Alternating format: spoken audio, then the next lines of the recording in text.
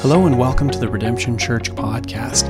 We're a church in Newmarket, Ontario, Canada that exists to glorify God through the fulfillment of the Great Commission in the spirit of the Great Commandment.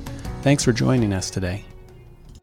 Father, we thank you for the opportunity to celebrate your holiness here this morning, to celebrate the victory that Christ has won for us. Lord, has won freedom in Christ and a future in heaven with you, Lord. We thank you for that opportunity. We pray this morning that as we open your word, God, that you would speak to our hearts, that you would draw us close to you. In your name I pray. Amen. You may grab a seat. Well, it is my honor and my privilege to speak to you this morning as I wrap up my time on staff here at Redemption.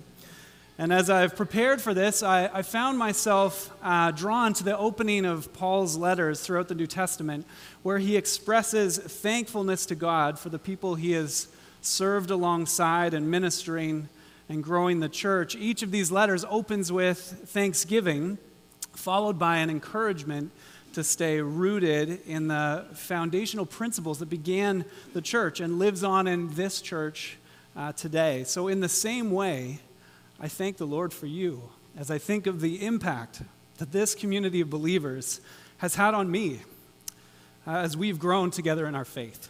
And I hope that this will be an encouragement to you and a reminder of the calling that we have as a church. So if any of you have been to a chapel at Inova, you know I love to tell stories. So I have a story for you today, and it's about me. 28 years ago, I was laying on the couch enjoying my first week of summer vacation when my best friend called me and invited me to come work at a summer camp. Little did I know that the choice to say yes would change my life altogether and actually lead me to where I'm standing here today. You see, when I got to camp, they partnered me with this guy named Jeremy. So obviously that was going to get confusing really fast. So we both decided that I would take on a new name. So I became Big Red for the summer because I was 16-year-old, 6'2", 90 pounds, dripping wet, taller than everyone else at camp. So Big Red just seemed to fit, and I had red hair back then before I worked in ministry. This other Jeremy would be my head counselor, and he was going to show me the ropes. And he did just that. Each day, he gave me more and more responsibility as I learned how to be a good camp counselor. It began with observing the way he led the kids, caring for their needs, ensuring that they followed through on expectations, that they brushed their teeth in the morning and at night, ensured they treated each other with respect. And after a few days of watching Jeremy as he led these kids through these morning and evening hygiene routines, he looked at me and he said, "Hey, it's your turn." So I was then responsible for hygiene morning and night. Thanks, Jeremy. But I learned something then. Then I watched Jeremy lead Bible studies before bed, answering difficult questions about how to live out our faith in Christ. And after watching him for a time, Jeremy looked at me and said, "Hey, it's your turn." One night, Jeremy got up and shared his testimony with the whole boys section at camp, how he'd grown up far from God and how the Lord had worked through people in his life to bring him to a saving faith in Christ. After sharing, he encouraged me to share my testimony the next campfire, saying, "Hey, it's your turn." So I stood in front of 80 boys with my knees knocking, my voice wavering, and I shared what Christ had done in my life. And that night, 2 boys came up to me and asked if I would pray with them. And they put their faith in Christ as their Lord and Savior. I watched Jeremy preach each week at chapel to the whole camp. And after the first month, he turned to me and said, "Hey, it's your turn." Each one of these steps, each one of these, "Hey, it's your turn" moments, I couldn't believe I was being given this kind of responsibility, this kind of opportunity. I was just an idiot 16-year-old. What do I know? How can I be used to be an influence in these kids' lives? And yet, God used Jeremy to model how to live out my faith.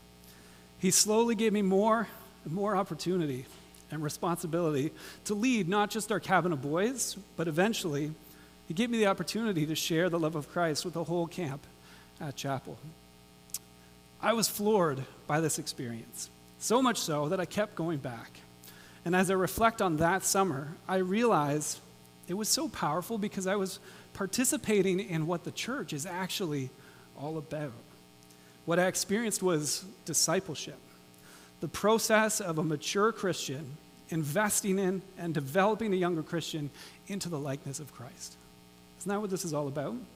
See, Jeremy was living out what Christ commissions his disciples to do in Matthew 28. This is our main text this morning, so let's turn there now. Matthew 28, starting in verse 18. It is here that we find what we call the Great Commission, which is in reality Christ saying to his followers, hey, it's your turn. So let's read that together. Matthew 28, starting in verse 18. So Jesus came and said to them, all authority in heaven and on earth has been given to me. Go therefore and make disciples of all nations, baptizing them in the name of the Father and of the Son, of the Holy Spirit, teaching them to observe all that I have commanded you. And behold, I am with you always to the ends of the age. So this passage begins by identifying our authority, our foundation. And that foundation is Jesus Christ. This passage presents our goal as a church, to go and make disciples. We often think discipleship and this call is just leading others to belief in Christ, but it doesn't end there. Jesus didn't just lead the disciples to faith and say, see ya, all the best, good luck with that. No, he actually journeyed with them. He put his hand to the plow. He says here in this passage, teach them, help them to observe all that I have commanded them. He modeled what to do, step by step, like Jeremy did for me, and then turned to them, to his disciples, and said, hey, it's your turn. So what's the goal of discipleship? Where is this whole thing heading? Well, the goal ultimately is about maturing in Christ. Colossians 1:28 says it's this way. It says, him we proclaim, warning everyone and teaching everyone with all wisdom, that we may present everyone mature in Christ. When I started at Redemption, I was taught this line, and I love this. This is what we teach in step 2. Here at Redemption, we say it like this: we want to see lost people saved, saved people matured, and mature people multiplied, all to the glory of God. Is that a statement you can get behind? That gets me excited, right? There is a movement here. We're not just getting people in the boat. Once they get in the boat, we're not finding other people to get in the boat only. That's not our whole mission. Once you're in the boat, what are you doing? Well, here, take up an oar. Join in the work. Grow, mature, and then we multiply. That is what we're called to. So what does a maturing disciple look like? And why am I sharing this with you today? Well, this is it. This is what this community is actually all about. I didn't make this up. It's been modeled and commissioned by Christ to be a part of the DNA here at Redemption Church. If you've come through step 2, this is what we cover. And I hope today to remind you of it and encourage you to have a renewed commitment to join Christ and his church in the mission of making disciples. So consider with me this morning what a maturing disciple looks like. So our first point this morning is a maturing disciple is someone who is abiding in Christ. Abiding in Christ requires knowing him. When Jesus met the Samaritan woman at the well, he said, you worship what you do not know. Do you know him? Do you know Christ? Did you know that Jesus died and rose again because he loves you and because he wanted to provide a way for you to know him? The Bible tells the story of God's love for people. In the beginning, God created us to reflect his image and to have a relationship with him. We were created good, and then sin entered the world. We essentially chose to try to live life on our own terms without God, instead of living our lives for God as we were designed. God loves us so much that he sent his son, Jesus, to die on the cross, to pay the price for our sins and bring us into a relationship with him. Through him, we can know the promise of eternal life and experience the joy of knowing God here on earth. If you're here today and you do not have a relationship with Christ, the Bible tells us that the first step is acknowledging that we have sinned and that there is nothing we can do to earn God's love. Next, we believe and we confess that Jesus is Lord and allow him to guide our lives. Where we once wanted to control our futures, we now invite Jesus to be the Lord of our lives. Abiding in Christ begins with a personal relationship with Jesus. If you want one of those today, come visit me after the service. I would love to pray for you and introduce you to the love of Christ. Now, once you've entered into a relationship with Christ, how do you continue to abide in him? Well, abiding in Christ means that we have a heart that longs for Jesus. It's a daily declaration of our dependence upon him and our allegiance to him. It's giving Jesus the preeminent place of worship in our lives as we strive to live in humble obedience to his word by the power of his Spirit. John Piper says it this way. I love this, and I might have to repeat it because it's a little confusing. Hour by hour abiding in Jesus means hour by hour trusting him to meet all your needs and be all your treasure. Isn't that good? Hour by hour abiding in Jesus means hour by hour trusting him to meet all your needs and to be all our treasure. Throughout the pandemic, I was encouraged by the commitment of this church, by our people, to continue trusting in the Lord to meet all their needs. When we couldn't meet in large groups, our church committed to meeting in small groups of 10 at the church office, and many of you stepped up to host those gatherings. You believed that sitting under the teaching of Scripture and gathering as a community of Christ was an important part of trusting the Lord to meet your needs, and you committed to make that happen. I was so encouraged to see how many of you continued meeting with your small groups through the pandemic, despite all the distractions, the fear that was going on around you. In person, virtual, hybrid, you did whatever you could to ensure you stayed connected to your church community. And I believe strongly that's why we're still here today, is because of that commitment. I have witnessed people faithfully giving their time, their finances to support families who've lost jobs and lived through awful illnesses these past years. None of this would have been possible without a reliance on God's provision and a trust in him. This hour-by-hour reliance comes from an overflow of being connected to Christ. What is this connection? How do we stay connected? Well, in John 15, Jesus describes himself as the one true vine. He encourages us to abide in him and allow him to abide in us. Abiding in Jesus, first of all, it means having a life-giving connection to him, right? A branch is connected to the vine and a vine to the branch. This is what theologians frequently describe as union with Christ. This union, this connection, it's mutual. We abide in him, but he also abides in us. If there is no connection, there's no life, no fruit. Abiding also implies dependence. We're depending on him. This aspect of abiding, unlike connection, is not reciprocal, right? The branch is dependent on the vine, but the vine is not dependent on the branch. The branch draws its life and power from the vine. And without the vine, the branch is useless. It's lifeless. It's powerless. Sap flows from the vine into the branch, supplying it with water, with minerals, nutrients that make it grow. And believers receive the sap of Christ's grace through our life-giving connection to him. We are completely dependent upon Jesus for everything that counts as spiritual fruit. See, apart from him, we can do nothing. Abiding also involves remaining in him. In fact, abiding means to stay with or continue in a place. For example, in John 1:38, two of the disciples who first encountered Jesus asked him, "Where are you staying?" They wanted to know where Jesus made his residence. The word staying here is the same word translated abide in John 15.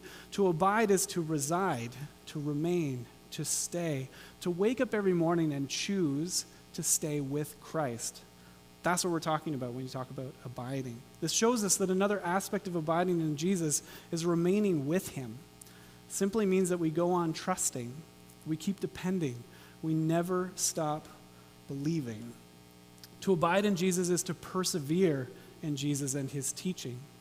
This is what Jesus is talking about in John 8:31 when he says, "If you abide in my word, you are truly my disciples, and you will know the truth, and the truth will set you free."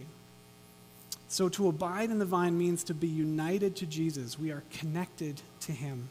But it also means that we rely on him. We are dependent. And finally, to stay in Jesus, to remain with him. The same thing happens in our walk with God when we stop our personal time with him, reading his word and praying. We grow farther apart from him when we skip those times, when we need to be connected to God to grow spiritually, or we will fall away. So here's an exercise I did with Inova recently. I think it will challenge your thinking on where you abide. I shared with them that I often don't recognize just how deeply I am influenced by culture, by music, by the videos I watch, and by the people I spend my time with. Have any of you found that? If you start reflecting on who it is you're hanging out with and what Netflix shows you've been binging, it's amazing how that influences us. See, what I watch, what I listen to, what I spend time thinking about, where I abide, it ends up coming out of me in some way, doesn't it? See, the reality is what we fill our minds with becomes what we think about. And what we think about affects the way that we act. It affects what we say and what we do. It ends up becoming our fruit. So we're going to do an activity here. I mentioned I worked as a summer camp guy, right? So you had to expect this. Here's what we're going to do. We're going to see if you can complete the following statements. Are you ready? You need to get involved here. This is participation. All right? To infinity and... Excellent. We will. Nice. For all have sinned and fall short of the... Nice. Let it go. Oh, come on. Houston, everything is. All right, the kids know that one. I feel the need. There we go. That used to be an old reference, but it's back. Winner, chicken. Nice. What doesn't kill you makes you. Hey, we got some great singers here. And finally, we are the... That's great. Thanks, everyone. In this simple exercise, we can actually see how we repeat what we have heard, right? These phrases have become ingrained in us. We've memorized them. What we abide in becomes what we think and say and then eventually do. I'm sure many of you know the old cliche, garbage in, garbage out. You put bad data into a computer, you'll get bad results out. If you put mental garbage into your mind, you will get garbage out in your life. Luke 6:45 says this, "The good person out of the good treasure of his heart produces good, and the evil person out of his evil treasure produces evil. For out of the abundance of the heart his mouth speaks." So the question is, what is the treasure of your heart? Likely the treasure of your heart will be what you think about and where you abide. And where you abide informs what you think and what you say and what you do, and informs the fruit of your life. Many of us may say, as followers of Christ, we treasure his word, the Bible, and yet we can still get that wrong. Here's some great examples. See if you can complete these phrases. We weren't done yet. God helps those who helps themselves. Interesting. Was that in the Bible? No, it's not in the Bible. In fact, it teaches the opposite of what the Bible teaches. This statement was actually popularized by Benjamin Franklin. He kind of put together the American dream, kind of mashed it together with Aesop's fables, and popularized that term, which is not in the Bible. Or this next one. Cleanliness is next to? Very good. Not in the Bible. This was popularized by John Wesley in a sermon called On Dress, in which he never claimed the statement was from the Bible. And then finally, money is the root of all evil. Is that in the Bible? Sounds right? Not in the Bible. It's actually drawn from 1 Timothy 6, verse 10, which says, "For the love of money is a root of all kinds of evil." not money itself, the love of money. These examples illustrate for us just how easily we can stray from truth. So close, and yet so far. David said in Psalm 119:11, "Your word have I hid in my heart, that I might not sin against you." So abiding in Christ simply means letting his words abide in us and allowing them to create fruit as we grow in our understanding of him. Letting God's word abide in us requires disciplines, not disciplines that are life-sucking. Sometimes we grow up in church feeling like this discipline is hard, and it can be. But at the end of the day, these disciplines are life-giving. The Bible is the word of life. Spending time daily in God's word will help remind you of truth and help you stay grounded in truth. It will remind you that this life isn't the be-all and end-all. Like we just sang, we have a hope and a future eternity with Christ to look forward to. And that will encourage you to abide in Christ today and live for him tomorrow. The second point here is connecting in the church.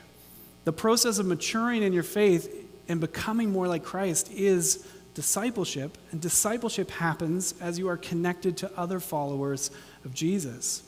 Paul says in Ephesians 4:14, "Then we will no longer be infants, tossed back and forth by the waves and blown here and there by every wind of teaching and by the cunning and craftiness of people in their deceitful scheming. Instead, speaking the truth in love, we will grow to become in every aspect or in every respect the mature body of him who is the head, that is Christ. From him, the whole body, joined and held together by every supporting ligament, grows and builds itself up in love as each part does its work." The process of discipleship in community protects you from false views of God. Satan's attempts to isolate you with your own thoughts and feelings and the constantly shifting ideas of culture. We were not built to be islands. And this internet age of connectedness does not draw us closer together. It pushes us apart. And the algorithms that fill your news feeds zero in on your anxieties and fears and prey upon you. If you're living on a steady diet of online content and you don't have a community of believers to help you sort out these ideas and these convictions and these movements and the activism that we see that we're being fed, you're going to drift from the truth. That's why we need small groups. That's why it's important, and I would encourage every single one of you, get plugged into a small group. There's an opportunity there for you to say, hey, I saw this online. What does this mean? What does this war mean? What does this activist movement mean? Let's work through this and see what the Bible says together. See, God created his followers to follow him and become more like him, not alone, but in community. You will stumble and fall on your journey of faith if you try to do it alone. You will face difficulty, pain, and loss. Jesus promised his followers they would. As that happens, you need others around you to remind you of the truth of the gospel, the good news of Jesus, that while we were sinners, Christ died for us. It doesn't matter how many times you fall, because Christ's grace covers all sins. As far as the east is from the west, so far has he removed our transgressions from us. How far is that, by the way? How far is the east from the... Right? That's the point. It's infinite. It goes on forever and ever. Sometimes I come here on a Sunday morning and I'm like, oh, I'm so guilty for the pride that I had in my life this morning, or I had swirling around in my mind. I'm sorry, God, I'm sorry. And God's like, my grace is as far as the east is from the west. So if you're coming in here today feeling really like guilty, don't. Christ loves you infinitely. His grace abounds infinitely. He loves you. When everything is going as it should, Christian community becomes a place where people are using their gifts to help each other grow. And the combined use of these gifts contributes to a culture that makes discipleship possible.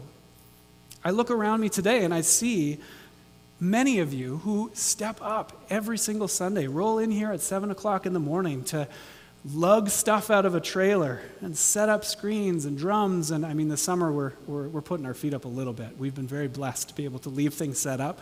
But the amazing thing is I have gotten to know so many of you because we've moved heavy things together. That's like part of our community here.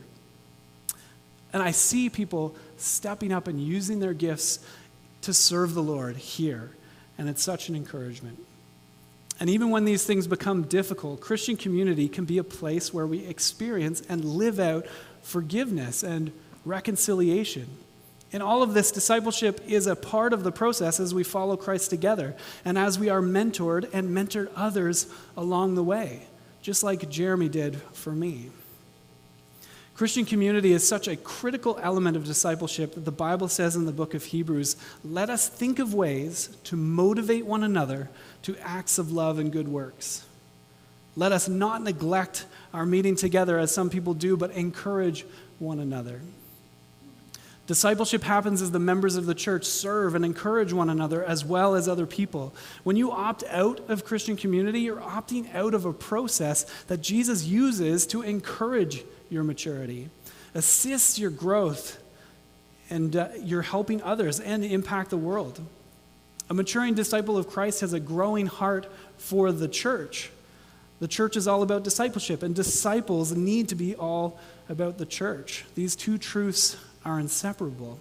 You see, the church is God's designed context for everything we've been talking about, for discipleship. Purposeful disciple making is one of our distinctives here at Redemption, intentional and in community. The Christian life was never meant to be lived alone. As Miles preached last Sunday, God's blessing, his provision, comes through his people. God uses his people to connect and work in the church. We each have a role in this based on the gifts God has given us. My gifts usually live in there. So this is very stretching for me to be here. It's only 9 feet, but it's been a stretching experience preparing for this, so thank you. But God wants us to be stretched, does he not? This community should be a place where we say to each other frequently, hey, it's your turn. Serving others is a reflection of Jesus in the lives of his followers.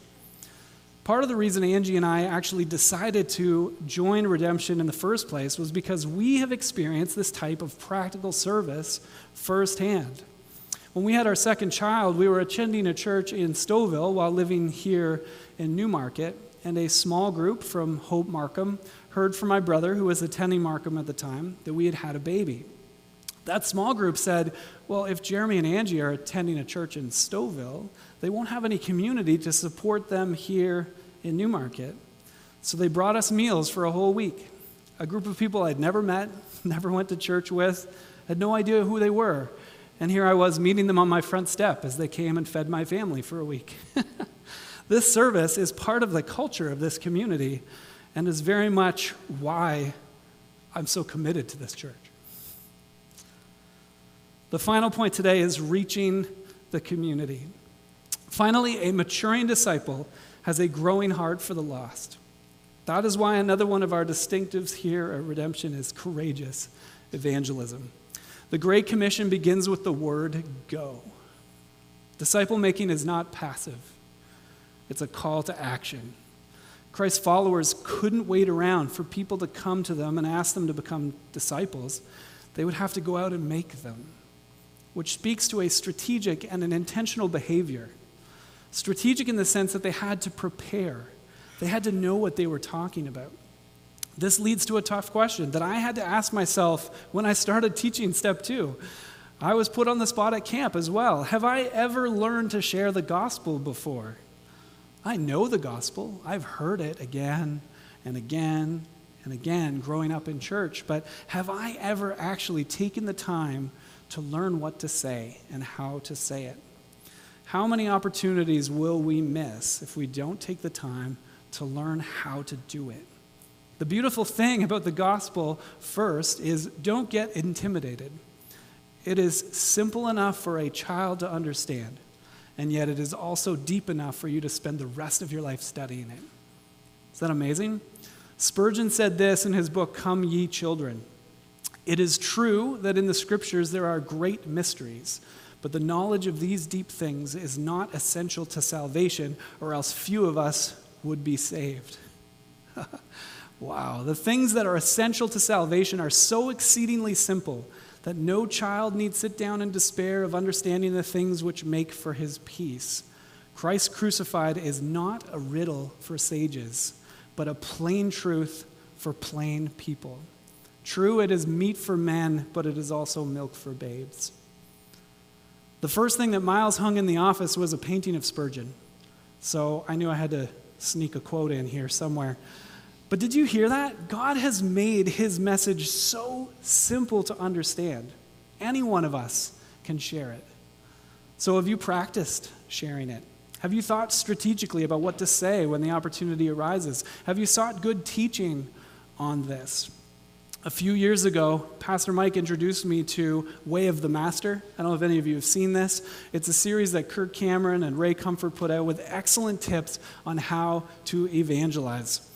Their videos are all now free on YouTube. I would encourage you to get on there and watch it because it is challenging, but it's also really, really simple, the approach that they use in street evangelism. I'd encourage you to do some work, to develop your evangelism muscle by practicing, by reading, by seeking out some resource that can help equip you. Because if this is what God has called us to, we're doing a very poor job in churches teaching people how to do it. So I challenge you to do that. The intentional part means keeping your eyes open for opportunities to share the good news. Are there red apples in your life? People who are ripe, who are ready to hear the truth.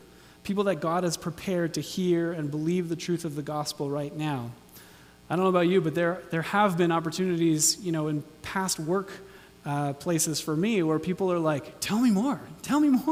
You can tell when someone is ripe. They're just waiting. They're like anticipating every word. They hang on every word. Those are people you want to be ready for, right? Maybe a neighbor you wave at each day. We good Canadians do that a lot, right? We wave, we say hi. We don't know their names, but we're friendly. Be 10% friendlier. That's what my evangelism teacher said in Arrow Leadership. He's like, evangelism is just about being 10% more friendly. That's it. Be 10% more friendly. Is there someone at work who you've maybe had some spiritual conversations with? Be 10% friendly. Let's do it. Someone you see at school every day, or just a random stranger you sit next to on the bus. When you live intentionally, your eyes will be open to the opportunities all around you to share the gospel each day. The other encouraging thing about being a part of sharing the gospel is that it doesn't rely on us. Don't leave today feeling this burden of like, I'm responsible for saving the world. No, we have a responsibility to use the gifts that God has given us, but we're simply called to share the truth. God does the rest. So Proverbs 21:1 says, we know that only God has the power to change the heart of men. We can only bring them water, but it's up to the man to drink. The Lord can make the man thirsty, so he will drink. We can take the burden of converting people off of ourselves, as that is in God's hands, not our own. We simply share the truth in love and allow the Holy Spirit to convict and to convert those who he has called to himself. Finally, Jesus concludes the Great Commission in Matthew 28, verse 20. He says, behold, I am with you always to the end of the age. So as we take up this call to make disciples, we can do so in the peace and the knowledge that Christ is with us. Not for a season, not for a year or so, not till next weekend, but to the very end of the age. I encourage you this morning to continue to grow in maturity as disciples of Christ. Abide in him, connect in church, and reach the community, all to the glory of God. As Jeremy said to me, hey, it's your turn. Let's pray. Father, we thank you for creating us in your image, God, and giving us this challenge. Lord, I pray for each one of us as we grow in maturity in our faith. I pray that you would use this church to grow wise and mature disciples of you, Lord, and to reach our community. Father, we pray for change in lives, that people will come to you, that the lost will be brought into relationship with you. In your name I pray. Amen. Amen, amen. You guys can take a seat. So good to worship. Same God who moved mountains, who split seas. It's good to worship together. Today is a special day as we commission Jeremy to a new work. But before we get to that, I want to just update you on one important thing in the life of our family. At Redemption Newmarket, the elder board has 3 people on it: myself, Dave Grant, and Dave Locke. And many of you know that Dave Locke has been walking through some health challenges in the recent years. We love Dave. Dave actually was one of the planting elders of this church, and he was serving out of Hope Markham and served in incredible ways. And recently, Dave and Sonia have made this church their home, and so we're so thankful for Dave. And even in my transition here, Dave has been so helpful to me and such an incredible brother in Christ. But some of you know that he's had health concerns in recent months. A few months ago, they found a bundle of dead lymph nodes in his stomach, and they began testing, and they had trouble determining. They thought it might be cancer, lymphoma, but they had trouble determining really what it was and what was there. But the tests have come back, and it has been diagnosed. Dave has lymphoma. It's non-Hodgkin's, so they can treat it, and it will likely be with chemotherapy. We don't know all the details, and they're figuring out some of it this week. But in the next few weeks, they'll have a treatment plan. And we praise God that Dave is working with some of the best hospitals in the States to get intervention and work done on this as quickly as possible. And so we as a church, it's time for our theology. It's time for Dave and Sonia's theology, for the rubber of their theology to hit the road. And I just want you to know that they're doing incredible. I talked to Dave this week, and it's like nothing even happened. He just wants to serve the Lord. He wants to glorify God in this. And it's incredibly encouraging. And as he leads us with that example, as a church, it's time for us to trust in God and to care for the elders that he has given to us. I'm reminded of Philippians 1 when I think about Dave. In Philippians 1, Paul's in jail, and he says he's contemplating the future of his life. And he's contemplating really staying on earth and living for Christ versus departing from earth and being with Christ. And he says in Ephesians 1, verse 19, "For I know that through your prayers and the help of the Spirit of Jesus Christ, this will turn out for my deliverance. As it is my eager expectation and hope that I will not be at all ashamed, but that with full courage, now as always, Christ will be honored in my body, whether by life or by death." This is such the heart of Dave and Sonia, for Christ to be honored no matter what. Paul says this: "For me to live is Christ, and to die is gain. For if I am to live in the flesh, that means fruitful labor for me. Yet which I shall choose, I cannot tell. I'm hard pressed between the two. My desire is to depart and be with Christ, for that is far better. But," listen to this, "but to remain in the flesh is more necessary on your account. Convinced of this, I know that I will remain and continue with you all for your progress and joy in the faith." And as I think about Dave, I think about a man who is deeply committed to the church. I heard about this news, and I started making plans. What's it going to look like for this church for the elder board to carry on as Dave gets treatment and is hopefully healed by the Lord? And I spoke to Dave, and he told me to stop all of that. He still wants to serve the Lord. He still wants to serve this church, and he wants to do what Paul said. As long as he's here, he wants to be here for the progress and joy of the saints. And so we praise God for Dave, and I want you to know that as a church, we're going to care for him in every way. I told him that his health comes first. We're not going to push him in any way that would be at all detrimental to his health, and we're going to care for him as elders, but he still wants to serve, and I don't think I could force him to stop. And so he's going to continue to carry on as an elder and carry his responsibilities out in a way that is healthy. I think it's good for us as a church to care for Dave and Sonia, and I'm sure that many of you will do that in very practical ways. But the most important way that we can care for Dave and Sonia in this time is through prayer. We believe that God, we just sang it, we believe that God answers prayer. We believe that he hears prayer. And so even right now, I want to just take some time as a church to do just that, to pray for Dave and Sonia, to lift them up to the Lord and to ask the Lord to work in them in this time, to work through great to give them ministry opportunity in this time, to heal them ultimately, but to pray that God ultimately might get all the glory. And so what we're going to do right now is break up into groups. You can find maybe 3 or 4 or 5 or 6 or however many people around you and pray together. I know what some of you are thinking right now. Terror is filling your heart as you think about praying with other people. And so I just want you to know there's no expectation here. If groups get together and you're all just praying silently, the Lord hears that. If groups get together and you're praying out loud, that is a good thing. It is good to pray together. God hears each and every one of our prayers. And if you just don't even want to get into a group because that's too intimidating for you, you can just stay in your spot and pray where you are, and the Lord is going to hear us all. So let's just take a few moments right now, break up into groups, pray for Dave and Sonia Locke that the Lord would work powerfully. In a couple moments, Dave Grant is going to come up and close this time in prayer. Let's break off and pray now.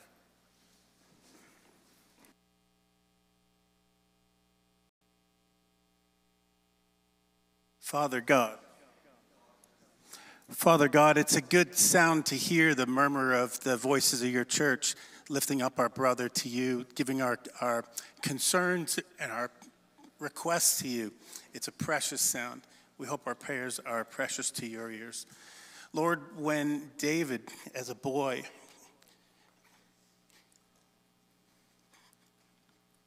faced the giant Goliath,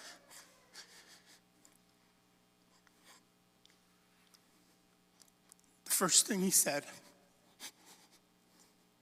I faced bears, I faced lions with my bare hands. That same God, why don't we defeat this giant?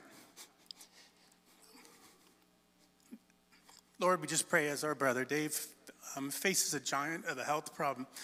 You're best when we're at our weakest, when we're at a situation where there is no possibility of getting past. That's when you're mighty. That's when you show up and you show off.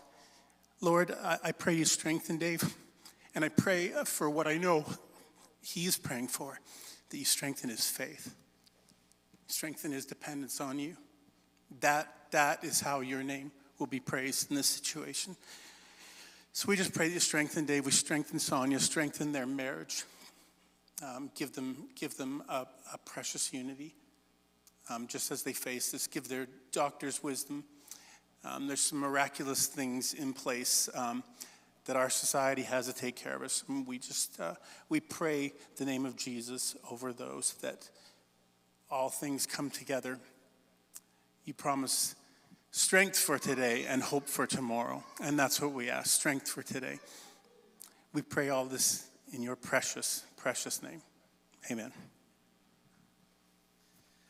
Amen. It's good this is the church. This is what we're meant to do, to care for each other, the body of Christ, acting as the body of Christ. And I'm so blessed by this church. God's given us so many wonderful men and women to serve the Lord together. And if I could tie these two things together, it's that we just prayed for a great man and woman in Dave and Sonia Locke. And this morning we get the great privilege of commissioning a great family to a new work up in Muskoka. And so I'm going to invite the Lavertys. This is kind of a surprise for most of the Laverty family that they're going to come up and join us on stage. But we praise the Lord that they're willing to do this. So thankful for Jeremy. When I started at this church almost 2 months ago, actually the whole process started pretty much 3.5 months ago. And they kind of explained everything that's going on with the church. You know, the senior pastor's leaving, but there's a guy here who's the director of discipleship, and he's really great. Right now, he's the director of discipleship. He's director of youth. He's director of setup and teardown. He's director of production. He's director of the ushers. He's the director of the greeters, director of the connections team, director of hospitality. He's the administrative assistant at the office, and he's also the full-time drummer. When I was told about this man, I said, oh, great, that's awesome. I'm coming to a guy that's pretty much carrying the weight of the church on his back. And I was also told that this guy is currently being scouted out by another church. And so I went into full try to make it not happen mode. I prayed. I did everything I could to remind Jeremy about the snow up in Muskoka. Did everything to paint a horrible picture. And yet, when the Lord wants to move, there's nothing that man can do to stop God moving. And God has clearly called the Lavertys to ministry in Muskoka, and so we put our hand on them and affirm God's calling in their life, and we're eager and excited to see all that God will do in them. Jeremy shared an amazing message with us. We're so thankful for Jeremy and the ways that he encouraged us. And he encouraged us to continue in what we have always been as a church. We've always been about maturing disciples. And so he encouraged us, as you've always been this, continue to do this. And I want to look at Jeremy for a moment and maybe speak the same message into your life. As you have been to us, I want to encourage you to continue to be up in Muskoka. And I have 3 points in this mini message that's directly for you, and they all start with a D. It has to, because I'm a pastor and I'm a preacher, right? So the first is that you've been a doer here, so continue to be a doer. I think of anyone who exemplifies what James says, that we're not just to be hearers of the word, we are to be doers. I think Jeremy exemplifies this so well. Jeremy will accomplish tasks quicker than they can humanly be done.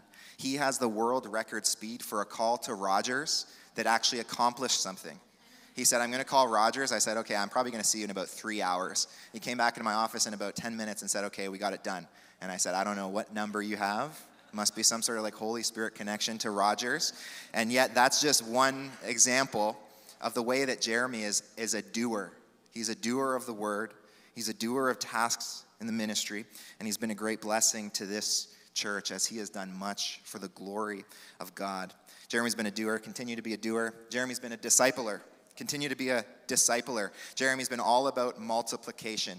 He's been a doer, and so he was able to carry all those roles on his back and able to do all those things. But when I came, I said, I illustrated this church kind of like a car. And I said, right now it's running great, but when Jeremy leaves, we're going to lose the engine. And very quickly, Jeremy delegated leadership to other people. And it was clear that Jeremy's been doing the work of discipleship, that he's been building up leaders, that he's been doing exactly what he told us to do, calling people to take responsibility for the church, for the glory of Christ. And he's been multiplying disciplers. And so that's my encouragement to you, Jeremy. Continue to disciple. Continue to carry out Christ's commission to each of us to go and make disciples of all nations. Jeremy's been a doer. He's been a discipler. Jeremy, the third D, you've been a delight. I think if any of us could summarize what it's like to be around you, it's to be a delight. It's always joyful. There's many laughs. There's much joy around you. You've been a delight to be around. We're going to miss you so much, but you also delight in Jesus. And this sermon is an example of how, Jeremy, you've pointed our eyes to Jesus through your ministry. You've pointed our eyes to Jesus through your worship ministry in the drums, through your discipleship ministry, through all that you have done. You have brought us great delight, both in who you are as a person and your whole family, but ultimately in Christ. If I could think about one verse maybe, and Jeremy, when I came to Newmarket, I had kind of like a theme verse, and I would encourage you, maybe this could be your theme verse. In Colossians 1, verse 28 and 29, it says this, him we proclaim, warning everyone and teaching everyone with all wisdom, that we may present everyone mature in Christ. That's the call of the church, isn't it? To present people mature in Christ, to mature disciples. And verse 29 is especially how I think about you, how you've served at this church, and how you'll continue to serve in Muskoka. Paul says this, for this I toil. I toil. That's hard work, it's sweaty work, it's labor, it is working hard. For this I toil, struggling with all his energy that he powerfully works within me. Jeremy, we're so thankful for you, so thankful for the way that you've served the church. I told you early on, and I believe this, you will go down in the history of this church for serving the church in such a unique way, through such a difficult time that hopefully has passed us in the life of this church, and yet it was an incredibly difficult time, and we praise God for his provision in you and your family, the way that you God used you to really carry this church through a very difficult season. And so we want to pray for you. We want to commission you to this new work in Muskoka. And so let's pray. Father, we thank you for the Lavertys. God, such a unique blessing for them to attend our church. And then for Jeremy, while being a member here, to be called onto staff. And Lord, to be used in such a powerful way, Lord. And I think each of our lives, God, so many of us here can look to Jeremy and God, see how you used him to mature us. God, to see how he was very practically your hands and your feet in our lives to serve us and to show us your grace, to be a vessel of your mercy to us, God.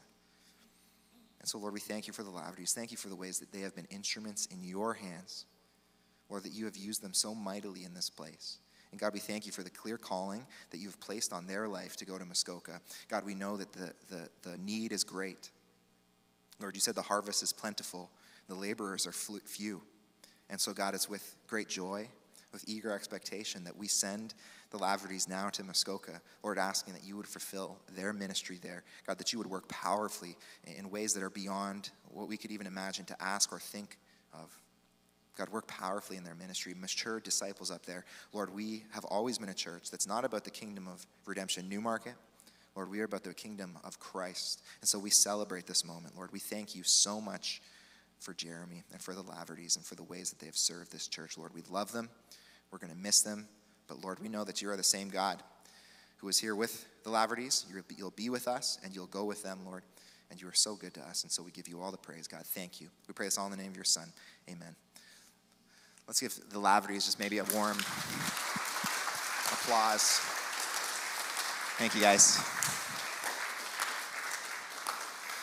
So thankful for them. Well, you know, it's part of Redemption Newmarket culture that anytime anything significant happens, we have a reason for food. And so there's going to be some pulled pork little sliders out there, and we hope that that will bless your soul spiritually as well as nourish you physically. But don't just take the food and leave. Why don't you grab it, stick around, fellowship in the Lord, encourage one another, exhort one another, but maybe just grab the Lavertys, and don't just say goodbye. Why don't you just share the ways that they have encouraged you and shown you the grace of God in their ministry here. There's going to be leaders up at the front. If you're new here, we want to welcome you here. We're so thankful that you're here. We've been praying for you, and we'd love to meet you. And so you can come up and meet us, and we can answer any questions that you might have. If you have any prayer, we'd love to pray for you as well. One more thing that I wanted to say is on the front of your chairs there's a little QR code that says Connect. And pay attention here, okay, because this is an announcement we do often, but it's a little different this week. I wonder if one of the ways that we could serve Dave and Sonia is if you could scan that QR code and leave a prayer request. And just instead of asking for prayer for yourself, why don't you just share a verse in that box or pray something for Dave and Sonia, and that'll be sent directly to their box and hopefully provide some encouragement to them in this time, something to nourish and feed their souls, another way that we can practically just care for them. All right, church, have a great week.